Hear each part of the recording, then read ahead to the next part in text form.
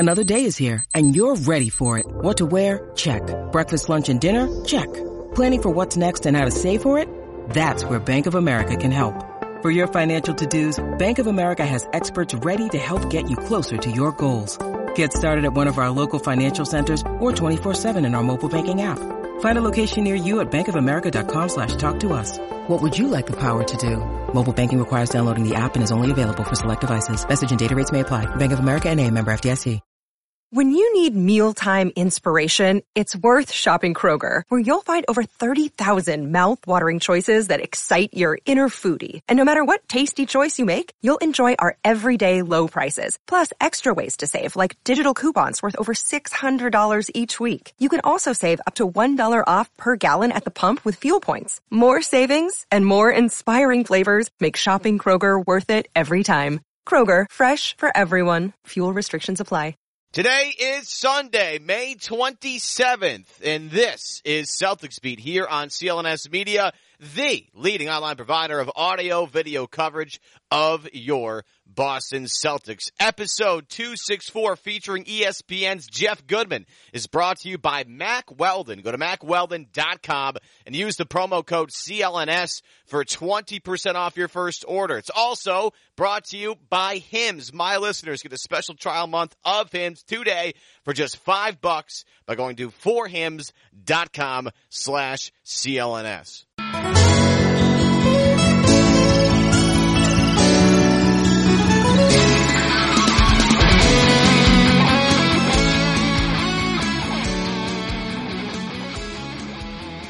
Evan Valenti back with you here on Celtics Beat. I know it's been a while since I've talked to you guys. I'm just filling in for Adam for the next couple of weeks. So if you tuned in, you're like, oh, this isn't Adam Kaufman. No, it's Evan Valenti. Hello. Nice to meet you.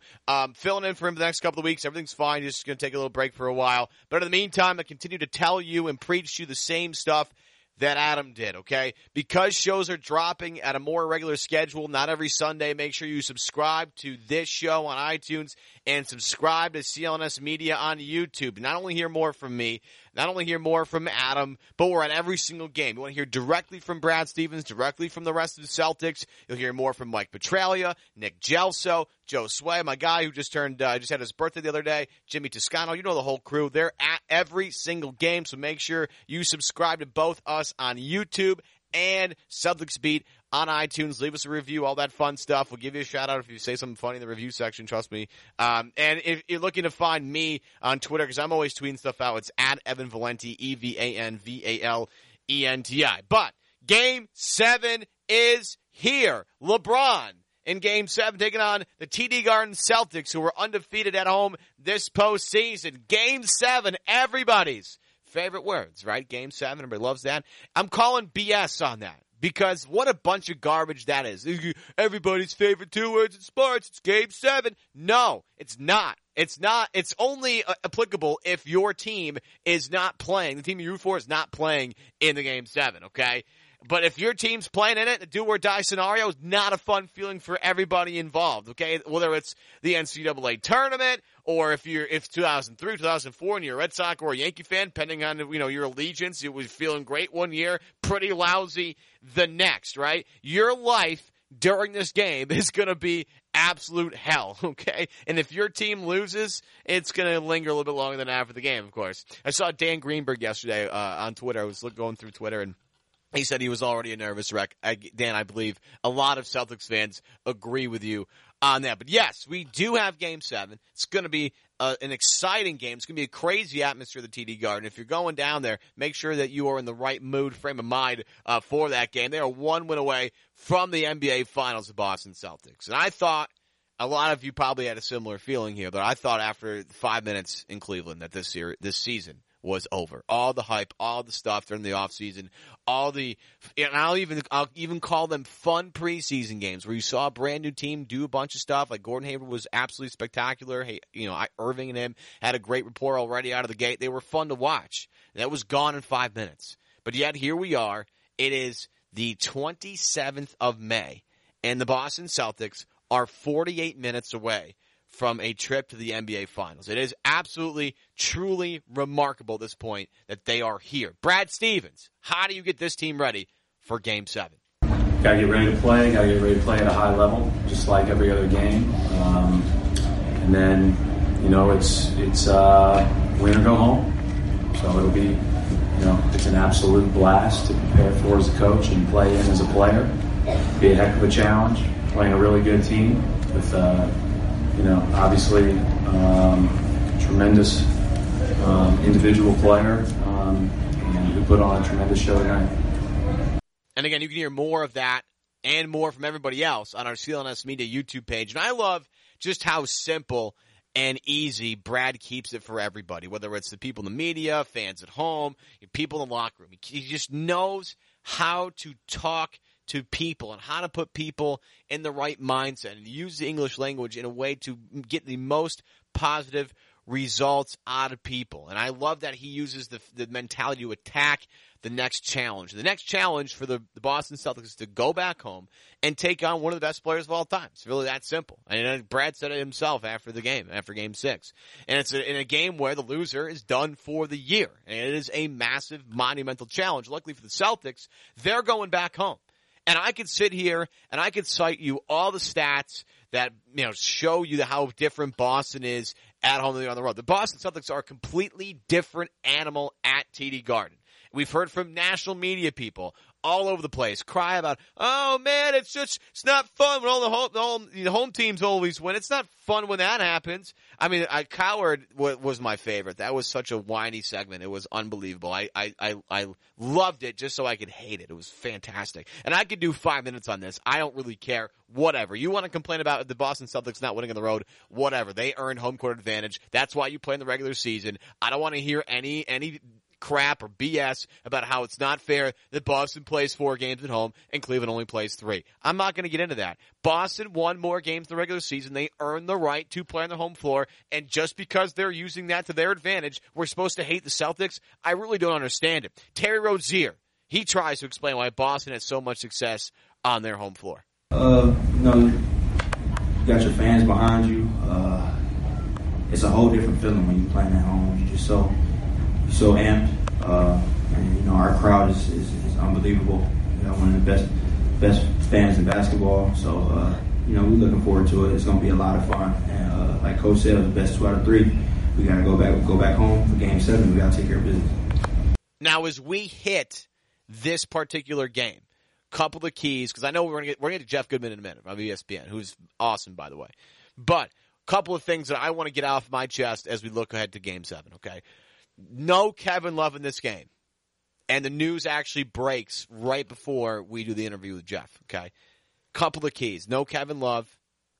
I mean, that in itself is a monumental blow to the Cleveland Cavaliers, all right? We all have seen what happens with this Cleveland team when they don't have Kyrie Irving. We've seen it. They don't have the punch, right, that they need to win games on the road. Guess what? I don't know if you've heard this, but it's hard to win games on the road. And if you don't have another scorer like a Kyrie Irving or like a Kevin Love in this case, life gets more difficult. The way he can stretch the floor, the way he attacks mismatches, the way he's able to get after it on the glass, that is valuable. I don't really care if he had a bad game in the series or not. Kevin Love is a very good NBA player, okay? And he's not going to be there. So now LeBron is going to have to do more himself. He's going to have to do both of these things. He's going to have to pick up more of the scoring load. And he's going to have to rely on those other guys a little bit more. And if I'm LeBron and if I'm Ty Lue, that scares me a little bit because this game is not being played at the Q. This is a different group of guys when they go on the road. J.R. Smith is one of the key guys who doesn't show up as well on the road. It wouldn't shock me if he played well, but he has not showed up yet. Jordan Clarkson, George Hill, Jeff Green, all of those, not even, secondary, the 3rd and 4th and 5th and 6th and 7th guys on the depth chart. These are guys, Larry Nance, are going to have to step up in Kevin Love's absence.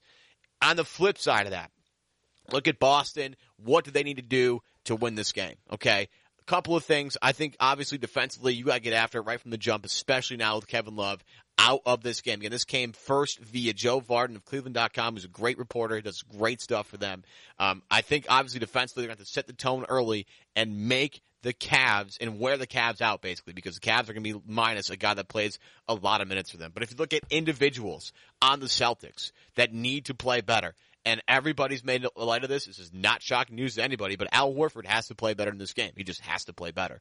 He has to be able to handle the double team a little bit better. They did a great job in the first quarter, game 6, handling that double team, but in the second quarter, wasn't as great. They have to make quick decisions because Al's good at this. He's good at, finding mismatches and finding the right guy to get the ball to. It's how they evolve out of that, how the ball moves out of that is going to be a big key for the Celtics here in Game 7. I think Jason Tatum is a monster key here in Game 7. Actually, I think he is maybe the biggest key for the Boston Celtics in Game 7. I think he can make this game a complete blowout in Game 7 if he plays like he did in Game 5. That is the best game I've seen Jason Tatum play in his life. He was outstanding on both ends of the floor. With 24 points, 7 rebounds, 4 assists, 4 steals, 2 blocks, he was ridiculous. Tatum needs to hit his open 3-pointers, but the one thing that I need from Tatum is to drive to the basket.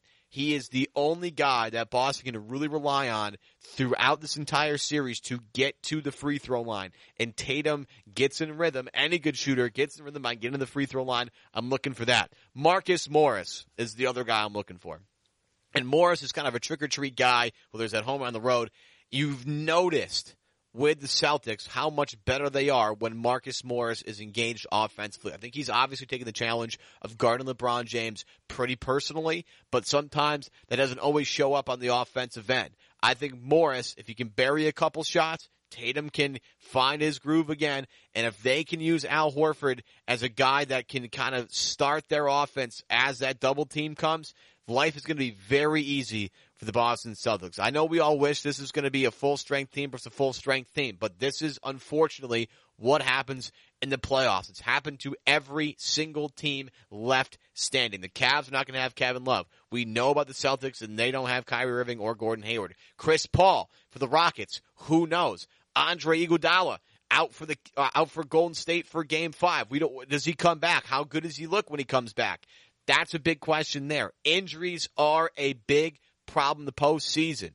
That's why usually, sometimes at the end of the year, that's why a lot of teams, when you look at the who's holding the trophy in the year, it's probably the healthiest team left, okay? And in this case, again, it might be that way. The healthiest team left standing might end up being the Boston Celtics, which sounds absolutely insane when you think about it and you think about the injuries that Boston has endured over the course of this season. Now, let's welcome in my man, Jeff Goodman. To me, you just saw this from Joe Vardon and Cleveland.com that it looks like Kevin Love is not going to be in Game 7. He's ruled out. He's in concussion protocols. Had a couple over the past couple of years. They want to be real careful with this, obviously. You look at Cleveland's they struggle to score when they go on the road. Now they've lost their second best scorer for Game 7. I know you can't ask LeBron to do more than he's already done, but this has to be sort of a shared effort. Obviously it's a massive deal that Kevin Love's going to be out for Game 7. Who does the responsibility fall the most on in your eyes to pick up the slack for Kevin Love? It'll be interesting to see if it's a massive deal or not. I mean, Kevin Love, an all-star, we get it. He's capable of scoring 20 and taking the pressure off of LeBron. He can rebound. But defensively, he is a liability. So I think Cleveland will certainly be more athletic now on the court. They are going to need some other guys to step it up. They were going to need that with Kevin Love or without him. Guys like J.R. Smith, like Kyle Korver, George Hill. I think those are kind of the keys to Cleveland's chances in Game 7 because these are guys that haven't shown to be mentally tough. I mean, J.R. Smith, you have no idea what you're going to get from him, and you never have back from his high school days. He's been up and down. So Kevin Love's absence, again, will be interesting to see what Ty Lue does. Certainly they were successful without him in Game 6, even though it was in the comfy confines of Cleveland. Again, we'll see how these guys react and how much is in their head when they travel to Boston for Game 7. I'm curious if this opens up more opportunity for a guy like Jeff Green or a guy like Larry Nance, or maybe for Ty Lue to dust off Rodney Hood again, or maybe it's more minutes for Jordan Clarkson. And, the way Boston can kind of dictate matchups, and they've done a good job of it throughout the series, a couple of ebbs and flows here and there. But, when Kevin Love's out there and Tristan's not, and that's really rarely the case, they always kind of go after Love. And we go back to games 1 and 2, and really in game number 1, where whenever they matched up Kevin Love on Al Horford, I love that Horford was aggressive, went right after his body, took him down to the post, and did some things. You look at instead of having Kevin Love, maybe operate on the perimeter defensively, maybe you replace him with a Jeff Green or somebody that's a little bit more lateral, like a guy like Larry Nance. Could this end up maybe helping out Cleveland and come up with a wrinkle that maybe they weren't even thinking about yet? Maybe. I mean, again, it's tough to say right now because you don't know what those other guys are going to give you. Like Jeff Green, if he gives you what he did in Game 6, certainly you go with him if you're Ty Lue, but more than not, Jeff Green's been a non-entity, not giving you a whole heck of a lot out there. So you got to find the right guy, and I think you'll see some Jordan Clarkson. I think it's hard to play Nance and Tristan Thompson together because you're just not getting enough offensively, and the spacing is something you certainly worry about, and that's why again you're going to be relying on the J.R. Smiths, the George Hill, and the Kyle Korvers because without Love to stretch the defense and stand out there shooting perimeter shots, those guys have to make shots. And again, I think it comes down to really J.R. Smith is the guy for Cleveland that they're going to have to rely on. And when you're relying on J.R. Smith, you are in trouble. Yeah, I as someone who's going to watch this game and obviously take a deep breath and hold my breath whenever J.R. Smith shoots the ball. Hopefully the old JR of the first, at least all the games in Boston shows up to this one. I look at Boston, and now that Cleveland's going to be down a body, and a guy that not only is productive for them, but just eats up a lot of minutes. I'm looking at Brad, and maybe my strategy, if I'm Brad Stevens, is a little bit different now with maybe the thinning out of the roster, so if you will, right? So now maybe obviously they're going to want to come out and play good defense from the jump, but maybe trying to tire this team out in Cleveland, early on in this game to make life easier for you in the third quarter, in the fourth quarter when LeBron is going to come after you if they're down or if it's close. If I'm Brad, maybe that transition game, getting guys like Jaylen Brown and Jason Tatum and Terry Rozier out into open space. And your colleague Tim Legler was on with, I think it was Scott Van Pelt after Game 2, did a great job of demonstrating how Boston's team speed and young legs is really killing Cleveland. He showed you when there'd be a defensive rebound for Boston, and all of a sudden there'd be 5 guys beneath the basket for the Celtics and 4 guys back for Cleveland. Yet it led to layup opportunities for guys like Jaylen Brown and Terry Rozier and Jason Tatum. If I'm Brad, Jeff, this is something that I'm going back to the drawing board and saying we have to get out in front and do this right away, because if we can tire them out, Jeff, I'm not going to lie, I think Cleveland's going to quit.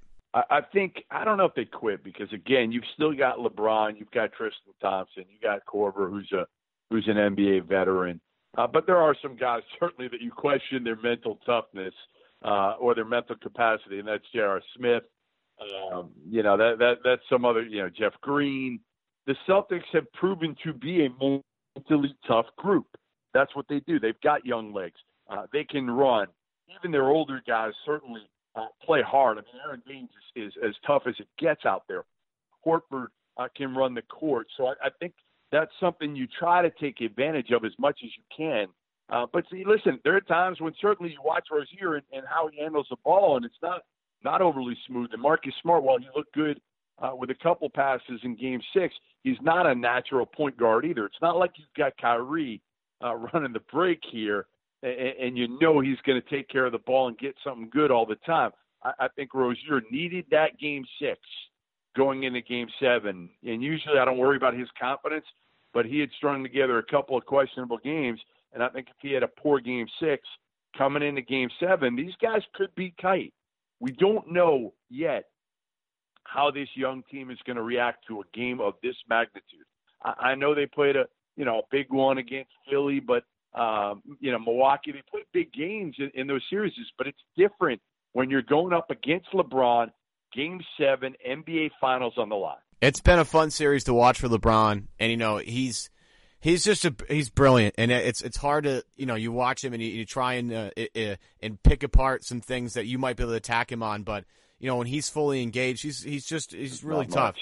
You look at, how many shots did he hit in these couple of games? You go back to Game 6, obviously the 2 threes at the end of the game with Tatum in his face stick out. You go back to Game 2 when he had that ridiculous first quarter in the maybe the most outrageous shot of the entire series so far. We had Marcus Smart on him with the shot clock winding down right in front of his own bench and buried it. He's hit so many tough shots. But I want to go back to that mental toughness thing. I think Boston knows that he is coming. They've clearly prepared themselves for all this stuff. They know he's coming, and you know he's going to come out at least right from the jump trying to assert himself. Late in the game he's going to assert himself. He's going to score 40 points. He's going to get 10 rebounds. Assists come when other guys hit shots, so it's not going to be really on LeBron in that case. But, you watch him and you just go, I don't know what you can do to maybe even possibly slow him down, but I look at this series, and when this is done, I don't care if Boston wins in 7 or if Cleveland wins in 7. When I look back at the series, I won't think about LeBron as much. I'll think about the guys that were around him and how whether they bailed him, helped him out, and got him over the hump in one game, or they really let him down in a whole string of games. LeBron's brilliance has been on display from minute 1 here, I believe, Jeff. And if I'm Boston, knowing that he's coming and prepping themselves for that, I think that as they head into Game 7, they know kind of what's going to happen here, and they just got to play loose. I think Boston at home plays much looser with that crowd behind them. And I know I'm not crazy here, but I think that a lot of times when guys get tight, and I think that's happened on the road, Boston's forced a couple of things. You talked about Terry Rozier, spiraling out of control in the lane and losing the basketball. That's happened. It's happened with Tatum. It's happened with Brown. It's happened with Smart. It's happened with Al Horford. And I go back to Al being a guy that could maybe settle this team down when really, because again, at some point, Jeff, this game's going to get really tight at some point. I think it's going to be up to Al to kind of collectively bring this team together and carry him the rest of the way. I hope I'm not alone. I just want to see a really good basketball game. It comes down to the final 2 minutes, and we have a game, finally a game. A game in Game 7 would be, and that's what I expect here. I don't expect Cleveland to wilt this time. I think, again, LeBron's going to carry him, and we know that. And the thing with LeBron that makes him so special is even if the shot's not falling, he'll find a way to impact the game, right? Defensively, we saw what he did as the primary defender against Jason Tatum in Game 6. He could take guys out of the game on that end. And then even if he's not making shots, he can create opportunities for other guys on his team. And he'll play with that same aggressiveness, I think, in Game 7 that he did in Game 6 at home. And I think really the supporting cast for Cleveland has a chance to completely change the whole tenor of the perception of them, because if they play well in Game 7, this series is just kind of wiped out, and then you move on, and then what people are going to talk about is the NBA Finals. So they know that. They know whatever they've done up till this point in the series is irrelevant. If J.R. Smith goes for 20, that's what people are going to remember. If Kyle Korver goes for 20, or if those two combine and go 0 for 15 from 3, that's what people are going to remember. This is the game that ultimately is the defining, memory for both sides now. I think more for Cleveland, though, than for Boston, because even if Boston loses, it's still a successful season. We know that. They've overachieved per expectations.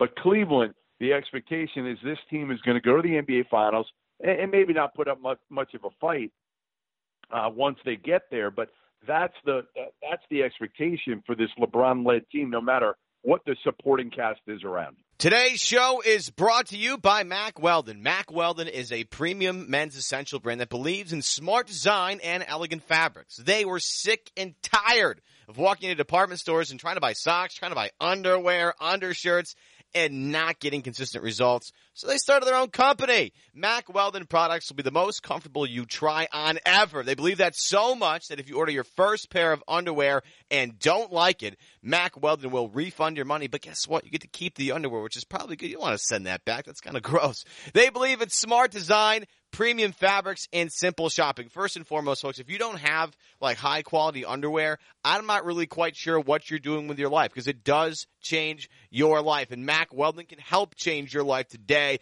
Again, it's a really simple, easy site design. You log on there at MackWeldon.com. It's not hard to find anything. They have so many cool things on there, but they also have these cool travel bags, a duffel bag and a backpack that can charge your phone while you're kind of on the go. Let's say you're on the train, you have your duffel bag with you or you have your backpack with you. You're worried about running out of your battery because you've been watching Netflix on your phone, right? Or you're on your whatever device. You can charge it via your backpack. That I've never seen anything like that. That is probably one of the most valuable things I could possibly ever think of. Mack Weldon is better than what you're wearing right now. So what are you waiting for? Log on to MackWeldon.com today and use my promo code CLNS for 20% off your first order. Again, that's 20% off your first order on MackWeldon.com by entering my promo code CLNS. Back to Jeff. I'm looking at some of the keys here for Boston. Again, defensively, I think they want to get out and get after it. I think the mentality of a guy like Jaylen Brown, who has, again, I think maybe not just on this, it just looks like he's taking this series a little more personally than anybody else. You go back to game 2 where LeBron comes out firing, and Jaylen Brown matched him step for step, almost shot for shot. You go back to the game 6. Jaylen showed up in a big way for them and has been really aggressive attacking Kyle Korver whenever he sees that matchup. I love going back to, like, you listen to Chuck, you listen to Shaq on TNT. They criticize a lot of big guys for not calling for the ball enough, and that doesn't seem to be a problem with a guy like Jaylen Brown, whose athleticism is really hard for Cleveland to guard. You go back to that Philly series, I don't think anybody on Philly could guard Jason Tatum. You flip it over to this series, I don't think anybody obviously outside of LeBron, who's when he's engaged defensively, one of the best ones in the league. But, outside of LeBron that can hang with a guy like Jaylen Brown, I think if I'm Brad, again, defensively, you want to make sure that you're getting into guys and you're staying with the shooters and making sure Korver doesn't get any free space, or JR or George Hill. But on the offensive end, I kind of want Jaylen to set the tone for me right away, because his young legs is something that I don't think Cleveland can really game plan for. I mean, they can send more guys to the rim. They can help out with weak side defenders to try and get after him. But Jaylen's done such a good job over the past year of learning how to draw contact, Jeff, and finishing through it. And then, add on top of that, I know he's not the greatest free throw shooter, but his free throw shot has improved, especially at home. So, I mean, Jaylen, between Jaylen and Jason, I think one of those two guys, as we look towards Game 7 offensively, has to have a very special night. Listen, every aspect of Jaylen's game has improved. When I first saw him after his sophomore year of high school, he played bully ball, and I didn't think he could work at this level. But his feel for the game has gotten a lot better. His shot has gotten better. People were actually questioning his desire to focus on basketball because he had so many interests outside of basketball. That has not been an issue. When you talk to their coaching staff, they rave about his work ethic in terms of being on the court when he doesn't have to be. His toughness, everything. His offensive game is so much better. You knew he could defend. So Jaylen Brown is a guy now that you can rely on. He's the one who really, again, showed up in Game 6, especially early on. He's not rattled by any, I think, situation. So Jaylen Brown's got to be really good, and I think he'll show up. The big question, like you're referring to, is kind of mismatches. Okay, you go after when you've got a Jaylen Brown with a Korver on him. You go after him, just keep attacking, or are you going to try to wear down LeBron a little bit early and go after LeBron? Because certainly in the fourth quarter, you don't want LeBron feeling good about himself and feeling fresh. So you got to kind of figure out, if you're Brad Stevens, what you want to do. I would certainly tend to attack Kyle Korver as much as humanly possible. And even J.R. Smith, who people talk about as a really good defender, you know what he is? He's just like he is on the offensive end. He's a really erratic defender, and you don't know what you're going to get. So to me, you're staying away from Tristan Thompson. You're staying away from as much as you can, obviously, with Horford on him. You still run stuff through Horford, but you got to be smart. The Horford thing has been interesting because, in Game 6, Cleveland did a really great job of doubling him pretty much whenever he caught the basketball and forcing the ball out of his hands into somebody else's hands. And Al obviously is okay with that. And when you talk about guys that are, centers in the league, there aren't too many better guys at reading defenses and finding the open guy better than Al. But again, you have to rely on the other guys to move the ball and swing the basketball. And the one thing with Al is if they're going to – and I always thought this was the key to the series, because if you've been watching the Celtics for the entire year, Jeff, when Al Horford leaves the basketball floor and Kyrie Irving's not around, the team really struggles to really find any semblance of offense. So when Al leaves the game and takes a seat on the bench, or Cleveland throws so much at him that it renders him sort of useless, Boston, and I think Scal has done this all year long, Boston still has to find a way to get the ball inside the paint, because good things always happen when that happens. I mean, Boston's, especially at home, a very good three-point shooting team. How many open looks do they get from three because they have somebody inside the lane kicking it out to an open three-point shooter? Regardless of whether Al is going to have a good game or not, they still have to find a way to get the ball inside, whether that's via Baines or via somebody else. Via Marcus Smart posting up, who is a really good post passer at this point in his career. I know Al is kind of the key, but finding ways to build around him to utilize his stuff, I think, is still going 40 for Game 7, a big deal for Brad Stevens. Yeah, Al's your best facilitator, period. I mean, he just is. I mean, Rozier and Smart, they're not natural point guards. I mean, Smart really isn't a point guard.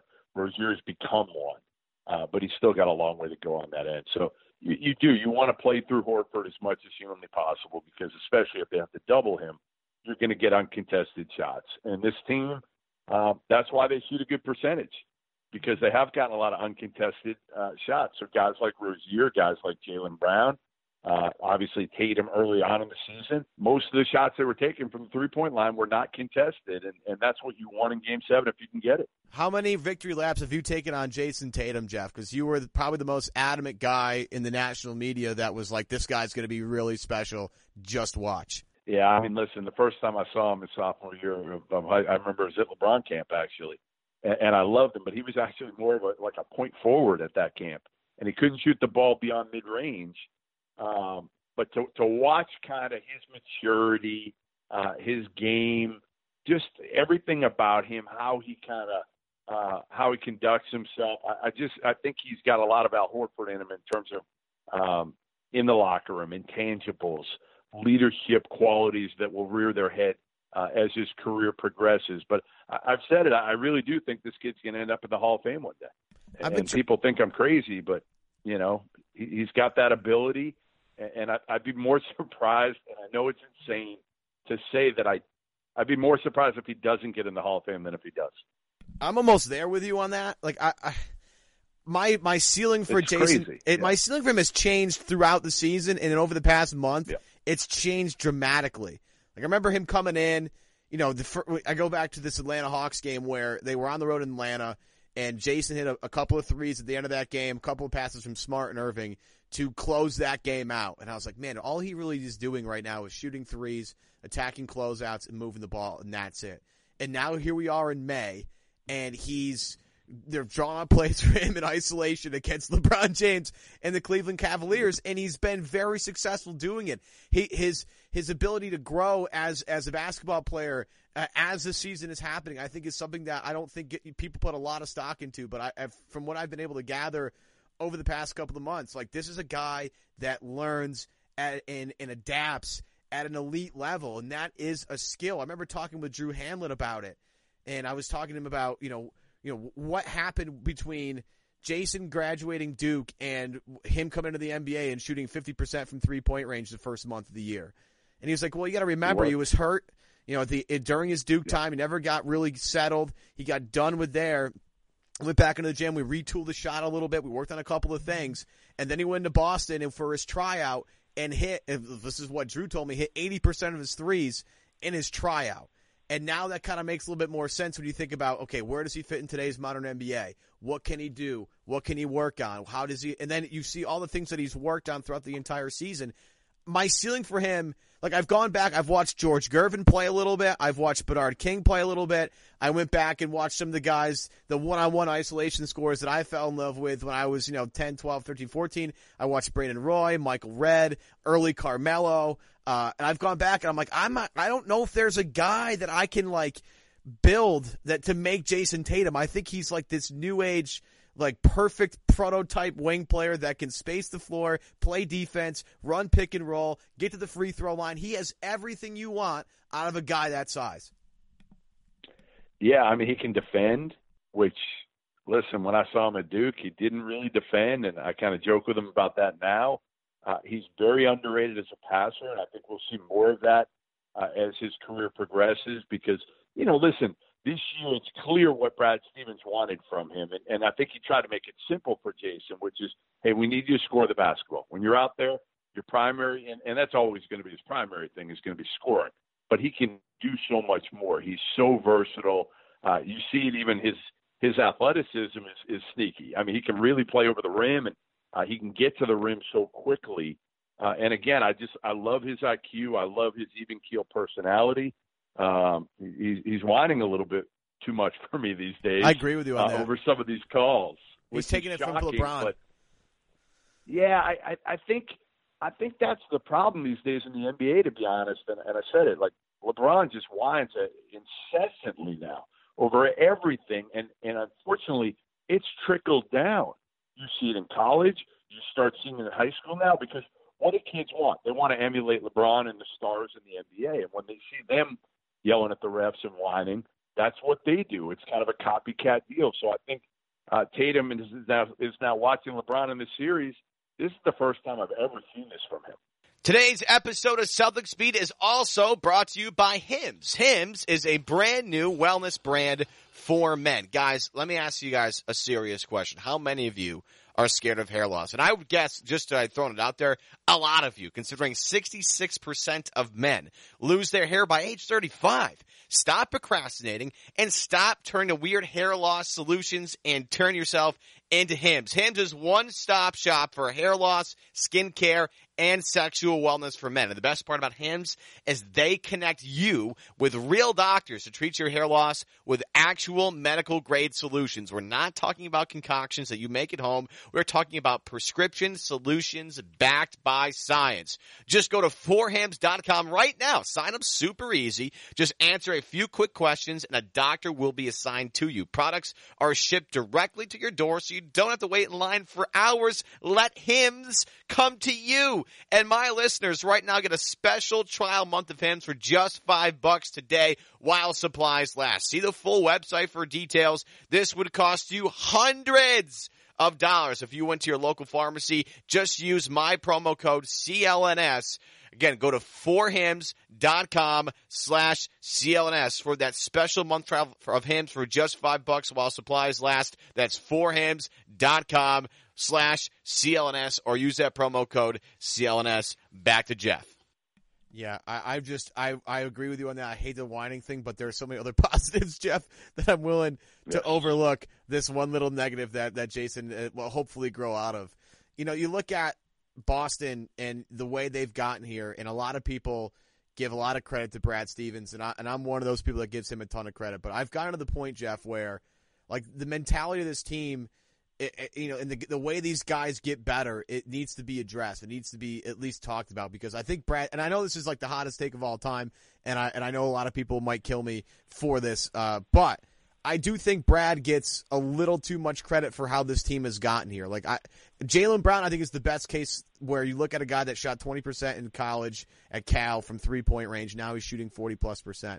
Like the way this team adapts and this way that this team is built, it's built around character guys. I think Danny's done a really good job going out and finding guys with a certain character, whether that's, Jaylen Brown, who locks himself in a gym, or Jason Tatum, who has leadership qualities at the age of 19 and 20, or if it's Marcus Smart, who we learned this week from Tom Westerholm, who had a nice little tweet that they've had to tone down scrimmages and like eliminate them at the later part of the year because Marcus Smart, quote, can't tone it down. Like this team is a reflection of Brad, no doubt, but it's also a reflection of Danny. It's a reflection of hard work. I think like the character of some of these guys, I think, Jeff, gets kind of overlooked, and maybe that's helped them here in this series against LeBron, where, as we've talked about already this segment, where this team is mentally tough and can withstand whatever LeBron throws at them and not get too ahead of themselves. Again, it's happened on games on the road, but at home they've been significantly more composed and at least can handle that blitz that LeBron's coming with. I think Brad gets a lot of credit for putting guys in the right places, but I think we don't talk enough about how these guys are mentally tough on their own. Well, what I think has happened here is Danny's figured out what Brad needs, what types of players, what types of character, and Brad's done an unbelievable job. And I talked to Steve Kerr about this earlier this year, of enabling his guys. And Kerr does the same thing. they're similar in that regard. They're both kind of low ego. They're positive for the most part. They're not jumping their guys. They enable. And the best example you can use is Brad with Marcus Smart. You know, he's one of the probably worst three-point shooters in the league. I think in NBA history, even somebody gave me a stat recently, percentage-wise for the amount of threes he takes. But Brad understands that, you know what? You give these guys freedom, you give them confidence, you enable them, and on the other end, they're going to reward you. And that's what Marcus Smart, that's what Jaylen Brown, that's what Terry Rozier, that's what Kyrie Irving even did a little bit when he was out there this year. It rubbed off on Kyrie because these other guys are guarding, so Kyrie feels like, man, I got to guard a little bit. I can't play like I did in Cleveland. I got to guard because all these other dudes are guarding out here. So I think Brad understands that. It's funny because I have one college coach text me the other day, and he said, and this is somebody who knows Brad very, very well, and he said, can you believe the fact that Brad Stevens right now, I never would have thought, would be coaching a team that's known for its toughness? Because that wasn't, look at him. You know, that's not him, right? I mean, he's a good guy, too nice a guy. His teams at Butler were tough, but really the thing at Butler was they overachieved talent-wise, which the Celtics teams have done as well, and they would clutch and grab you and kind of muck up the game as much as possible. But this team, right now is known for its toughness. Yeah, I can piggyback off that. I was at Syracuse the first run for Brad to the national title game, and they played Butler, I believe, in the Sweet 16. And I remember laughing about it, even though I think Syracuse at that time was down Arenze Onuaku, who had torn his ACL in the Big East tournament. And I remember going against a Butler team. I'd never heard of Butler in my entire life. I didn't know who Brad Stevens was. Matt Howard, I had no clue. I had no clue who Gordon Hayward was. But yeah, what I found interesting was his teams out-executed everybody. And especially when it got tough. So maybe, at the end of the games when Syracuse is throwing the ball around and can't find a way to score, you have a Butler team that's going down the other end and methodically finding ways to win. And that's kind of like, you look at Brad's blueprint, maybe that's where it comes into play. Jeff, I'll get you out here in this last question. I don't like to make people make predictions on things, but this game, I think, will come down to a couple of factors. In your mind, Jeff, what's the biggest, besides the home court, because we all know home court has been monstrous in this series, besides home court, what are you looking for in Game 7 to maybe throw your hat on one name or another, Cleveland or Boston? I mean, I think it's really going to come down. I think we know how the Celtics are going to play. I do. I think we know they're going to play tough. They're going to defend. They're going to be different. They're going to have confidence. We don't know how Cleveland's going to come out. And I think, again, the biggest X factor for me is J.R. Smith, especially with Kevin Love out. They're going to need somebody other than Kyle Korver to make threes. We know Korver's probably make a few, but if J.R. starts making his, then you're talking about a Cleveland team that could, make 12, 15 threes, and then you're talking about a game. If JR is bad, JR, 0 for 9, JR, I think the Celtics win this one like they've won every other one at home against the Cavs. But I think if JR is 5 for, 7 from 3 JR, I think the Cavs then win this thing. So I really do think it comes down to like JR, Korver, George Hill. So probably JR and George Hill might be the two guys, if I had to circle, 2 players in this game, it would be those 2. Jeff Goodman, ESPN. He's one of the best in the business. You can follow him on Twitter. You can see all the stuff on ESPN. Big into college hoops, big into basketball, high school recruiting, big Jason Tatum fan. Jeff, I appreciate your time here today. We'll talk to you soon, buddy. You got it, man. Thanks. Good stuff from Jeff. As always, he's on CLNS Media all the time. He does so much stuff with us, for us, so we appreciate any time that we do get with ESPN's Jeff Goodman. Adam does this Twitter question and answer segment at the end of every show, so we put the question out there for a lot of people if they want to get their questions in. To do so, a couple of questions from you guys out there in the Twitter sphere. First one, Garrett Cohen, at G. Cohen. What should my current panic level be for Game 7? And I'm sure a lot of you have similar questions to this. Look, don't panic. Come on, man. This is fun. I know it's hard to kind of remove that. Oh man, it's Game 7. The whole season's on the line here. In reality, This is a monumental accomplishment for this team. They've gone much farther than anybody expected they would. Hopefully, they kind of follow the same philosophy. They play a little bit freer, and they don't try and press too much. This should be, as Brad Stevens says, this should be fun. We're playing basketball. Basketball is a fun game. So panic, as a fan, if you want to get totally invested in one game, yeah, I mean, you should be, a little nervous about the game later tonight. But in reality, this team is already further along than they should be. So the fact that they're here right now is quite remarkable. Next one, Joshua Sears at Josh_Sears5. If the C's make it to the finals, which team do they match up better against? And maybe I think people might think I'm crazy here, but I do think they match up better with Houston. And the reason why I say this, I've been saying this on my own radio show for a while. The reason why, if I'm Boston and I want to play Houston, is because the offense primarily gets generated from one position on the floor, whether it's James Harden or Chris Paul or Eric Gordon. Usually not a lot of deviation from that. It only comes from one spot on the floor. Now, James Harden is an incredible isolation scorer, and he's not in the best series against the Golden State Warriors, but he's going to be the MVP of the league. He's unbelievable, right? Chris Paul, we'll see what happens if he comes back healthy. If not, obviously you'd want to play Houston because they're going to be down their second best player. But again, if you get offense from only one spot on the floor versus when you look at the way Golden State initiates their offense, it comes from Steph Curry, obviously, but it also comes from Klay Thompson. It also comes from Kevin Durant. It also comes from Draymond Green. They can facilitate their offense with different guys. And that's what makes Golden State so tough to guard. Now, Golden State has kind of gotten out of that a little bit as they've played Houston. You've seen a lot more iso ball for them. Golden State's much harder to defend when the ball's moving around and you have different guys running offensive sets. When you can focus in and key in on one guy like Durant or like Curry, and they really just use those two guys primarily for playmaking, life becomes a lot easier. But even with that being said, I'd still rather play Houston, even though they have James Harden on the team. I still think Kevin Durant's a better player. Anyway, another good question comes from @LookAtMyFT. So peace off, my man. How does the offseason look different if the C's go to the finals versus losing in Game 7, if it makes a difference at all?